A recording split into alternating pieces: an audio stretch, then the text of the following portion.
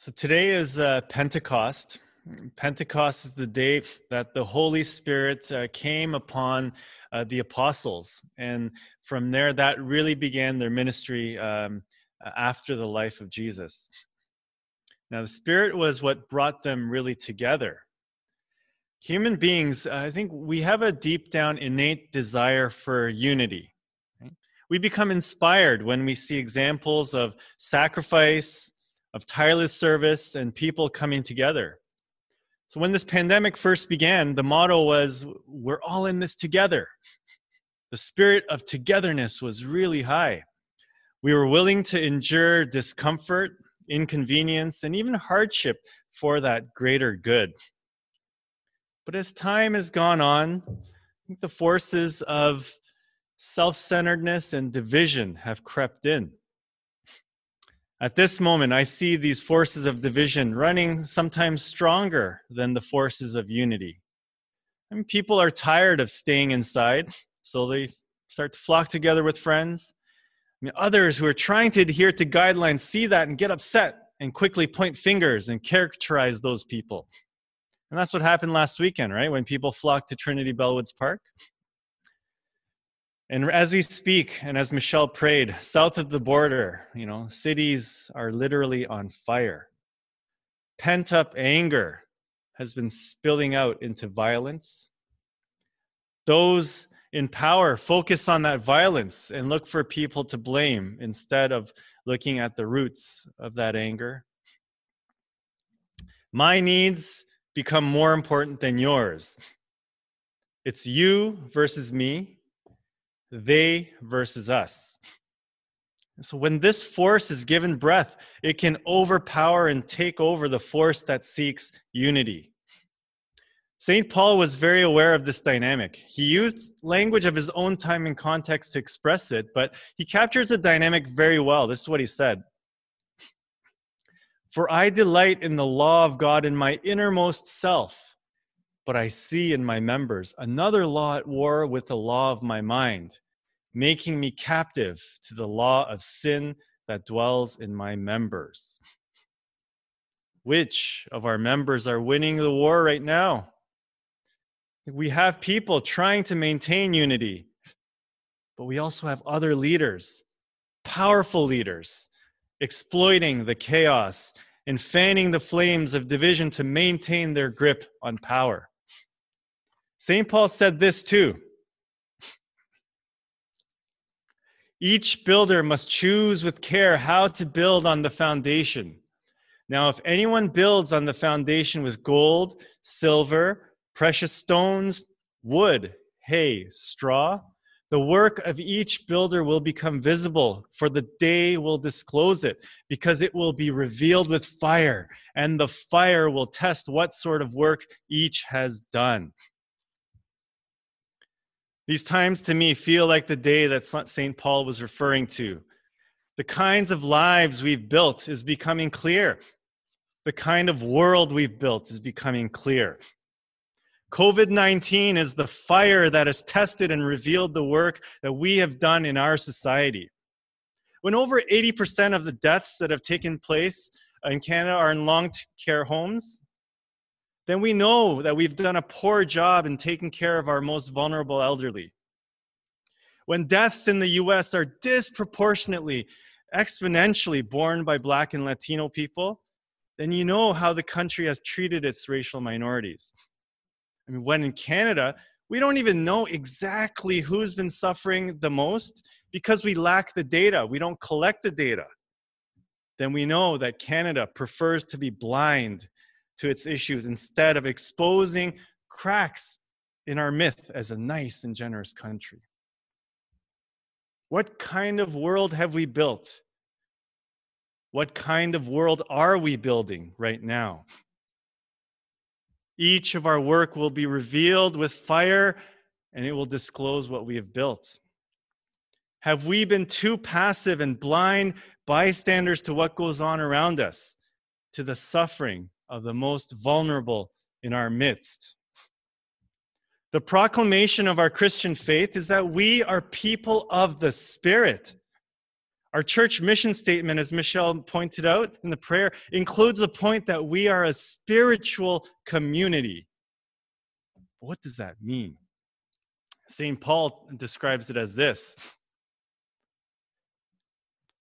Now we have received not the spirit of the world, but the Spirit that is from God, so that we may understand the gifts bestowed upon us by God. Those of us who live in the Spirit, those who are spiritual, receive and understand the gifts bestowed upon us by God. The gifts that the Spirit gives us. Today's passage reveals the purpose of these gifts in chapter 12, verse 7.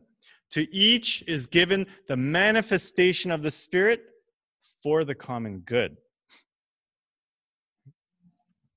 You know, there are varieties of gifts that St. Paul talks about, right? Varieties of service, all according to the unique people that we are, a different manifestation of the Spirit. But it's that same Spirit that activates these gifts in us for the common good, for the well-being of others. So in other words, our lives, when our lives are activated by the Spirit, are meant to bless and serve others, to make the lives around us richer, better, and more complete, more just, more whole. Has the Spirit activated your life and gifts to be such a blessing? We need to seriously ask ourselves this question today. For what purpose is my life serving? Our gifts have been given to us for the common good. I mean, but what is the common good? And who decides what the common good is? Is the common good merely to take care of my own family and those close to me, the people of my inner circle? Is that what it is? Is that where it ends? I believe that the answer that God would give us lies in these words as well of St. Paul. Let us listen closely. On the contrary, the members of the body that seem to be weaker are indispensable. And those we think less honorable, we clothe with greater honor. And our less respectable members are treated with greater respect, whereas our more respectable members do not need this. But God has arranged the body, giving the greater honor to the inferior members, that there may be no dissension within the body, but the members may have the same care for one another. If one member suffers, all suffer together with it. If one member is honored, all rejoice together with it. The true sign of spiritual people, those who live in the Spirit, is how well we take care of our weakest members. So whether that be in our families, our social circles, our communities, our society, and in this world, that is the barometer of our spirituality as individuals, as a community, and as a society. Our gifts are to be used to lift up the weakest among us. And St. Paul articulated the greatest of these gifts that the Spirit gives us, which is the gift of love. Here's how he articulates it. Love is patient. Love is kind. Love is not envious or boastful or arrogant or rude. It does not insist on its own way. It is not irritable or resentful. It does not rejoice in wrongdoing, but rejoices in the truth. It bears all things, believes all things, hopes all things, endures all things. How beautifully that was written. If we are spiritual people, we have this gift of love. If we have this gift of love, then we are spiritual people. I mean, if we have this gift of love, the world would be such a better place. So how do we become spiritual people where the gift of love is activated in us, where we take care of our weakest members? I mean, ultimately, it is God who makes us spiritual people. It is the Spirit of God that changes us, transforms us, and instills in us God's own grace. And so we are not in control of that. In Friday Bible study, we've really been learning that. It's God who makes that grow. But there are things that we can do to invite God's Spirit into us, to enact that change in us. So there is an individual component and a communal component, and they are highly interconnected. It first begins with our thinking, and that's what Reverend Kim preached about last week, where we set our minds. St. Paul, once again, says this: "For those who live according to the flesh set their minds on the things of the flesh. But those who live according to the Spirit set their minds on the things of the Spirit." Where do you set your mind on a regular basis? Setting our minds on the things of the Spirit is a spiritual discipline. Every day, setting our minds on things of the Spirit through prayer, reading and meditation and study of the Bible, hearing the Word of God, practicing it. It involves meditating on what love is, honest self-reflection, understanding what's fueling and driving us. So there is a deep inner journey that is required to become spiritual people. But I also realize that this inner journey can never take place alone.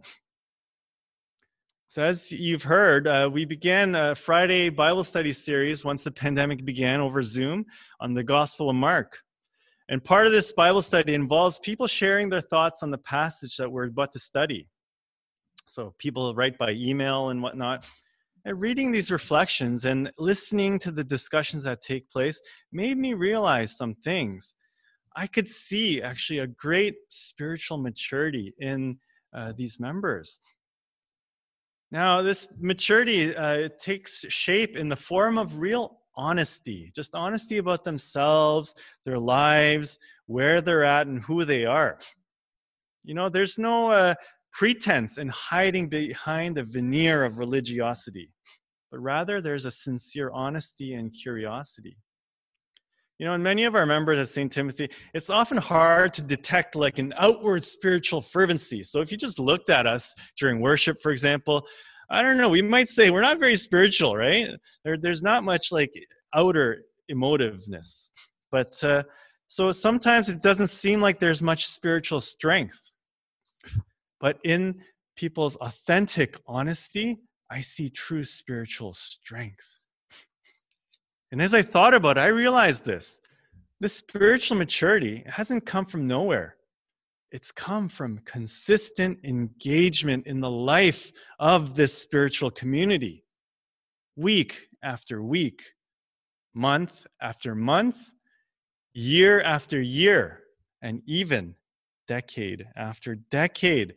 They have been at this church absorbing the sermons, the Bible studies, retreats, lectures, and all these things of the Spirit.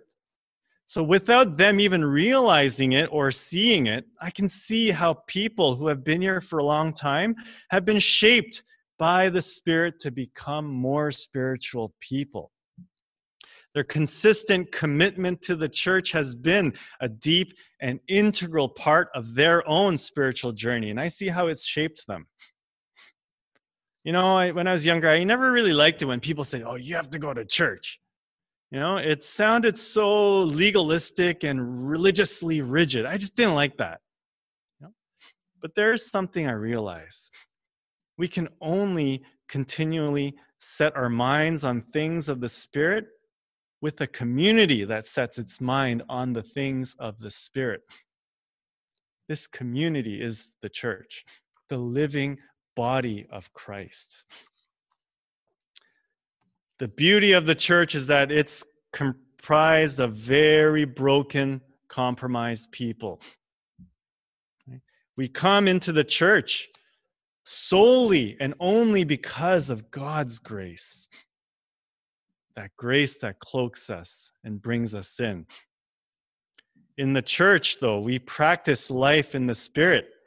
I mean, as broken people, we bring all of our pettiness, our self-interest, our jealousies. You know, the more we engage with people, the more conflict we get into one another.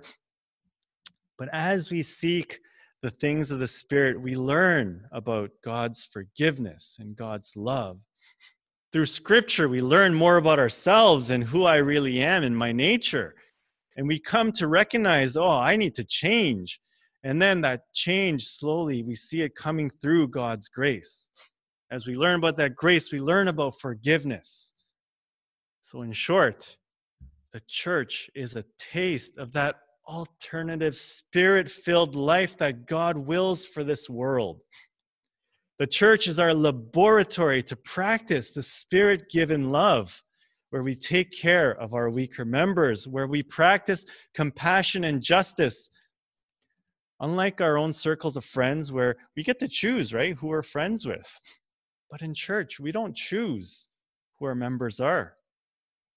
We simply come as a community called by God's grace, learning to accept one another, forgive, and embrace those who might be very different from us. When we learn to live that Spirit-filled life in the church, we can live like that out in the world, and in that way be a light to the world. We need unity in this world, but not a unity that's brought on by power, not a unity that silences dissent in the name of order, but a unity that is brought on by the Spirit who activates the gift of love in us for the common good. We need this Spirit-activated love in our world more than ever, don't you think?